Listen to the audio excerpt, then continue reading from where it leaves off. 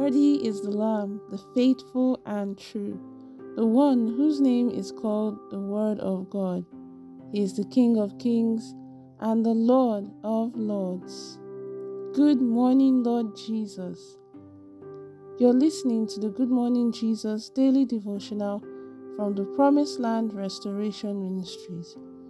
On this day, the 29th of November 2023, the topic for today is titled Overpowering the Forces of Amputators Part 1. May God Almighty grant us the grace to walk with the Word. In Jesus' name, Amen. Our text for today is taken from Joshua chapter 9 from verses 1 to 27. And it says, And it came to pass, when all the kings who were on this side of the Jordan, in the hills and in the lowland, and in all the coasts of the great sea toward Lebanon, the Hittites, the Amorites, the Canaanites, the Perizzites, the Hivites, and the Jebusites heard about it, that they gathered together to fight with Joshua and Israel with one accord. But when the inhabitants of Gibeon heard what Joshua had done to Jericho and Ai, they walked craftily and went and pretended to be ambassadors. And they took old sacks on their donkeys, old wineskins, torn and mended, old and patched sandals on their feet, and old garments on themselves, and all the bread of their provision was dry and mouldy. And they went to Joshua to camp at Gilgal, and said to him and to the men of Israel, We have come from a far country. Now, therefore, make a covenant with us. Then the men of Israel said to the Hivites, Perhaps you will dwell among us, so how can we make a covenant with you? But they said to Joshua, We are your servants. And Joshua said to them, Who are you, and where did you come from? So they said to him, From a very far country your servants have come, because of the name of the Lord your God, for we have heard of his fame, and all that he did in Egypt, and all that he did to the two kings of the Amorites who were beyond the Jordan, to Sihon king of Heshbon, and Og king of Bashan, who was at Ashtaroth. Therefore our elders and all the inhabitants of our country spoke to us, saying, Take provisions with you for the journey, and go to meet them, and say to them, We are your servants. Now therefore make a covenant with us. This bread of ours we took hot for our provision from our homes on the day we departed to come to you. But now look, it is dry and mouldy. And these wineskins which we filled were new, and see, they are torn. And these our garments and our sandals have become old because of a very long journey. Then the men of Israel took some of their provisions, but they did not ask counsel of the Lord. So Joshua made peace with them, and made a covenant with them to let them live. And the rulers of the congregation swore to them. And it happened at the end of 3 days, after they had made a covenant with them, that they heard that they were their neighbors who dwelt near them. Then the children of Israel journeyed and came to their cities on the 3rd day. Now their cities were Gibeon, Shephirah, Beeroth, and Kirjath Jearim.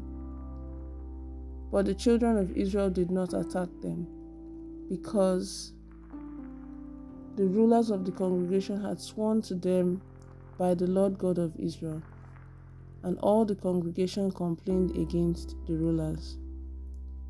And may the Lord bless the reading of his holy word. In Jesus' name, Amen. Beloved, what do you understand by the word amputation?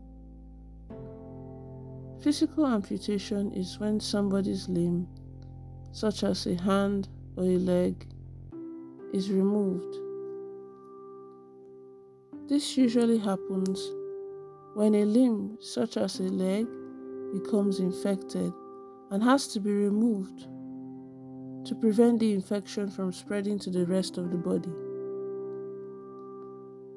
An amputee will say to you that one of the worst consequences of suffering an amputation is imagining all the things that he or she would have been able to do but can no longer do because of the missing limb. A child with an amputated leg will not be able to run around in the playground the same way other children do. Someone with an amputated hand will not be able to clap the way those with two hands can clap. Now that we have established what physical amputation is and looked at one of the consequences of having a limb amputated, I want you to listen carefully to what I'm about to say next. If physical amputation is bad, then spiritual amputation is even worse. You see, beloved, spiritual amputation limits a person's ability and effectively turns him or her into a living dead. In Joshua chapter 9 verse 21, the inhabitants of Gibeon, who had deceived the children of Israel into entering into a covenant with them, were cursed as follows: "Let them live." So they made them woodcutters and water carriers for the entire community, as the Israelite leaders directed. In this text, this Bible text, we see that the lives of the Gibeonites had been effectively amputated.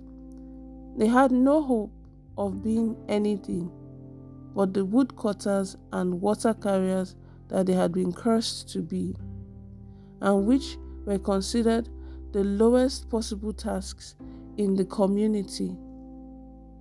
Let's take the following prayer points. The first prayer point is this: I refuse to be a victim of spiritual amputation in the name of Jesus. Amen. The next prayer point is this: my Father and my God, please help me to stay away from anything that will bring any form of spiritual infection to my life, in the name of Jesus.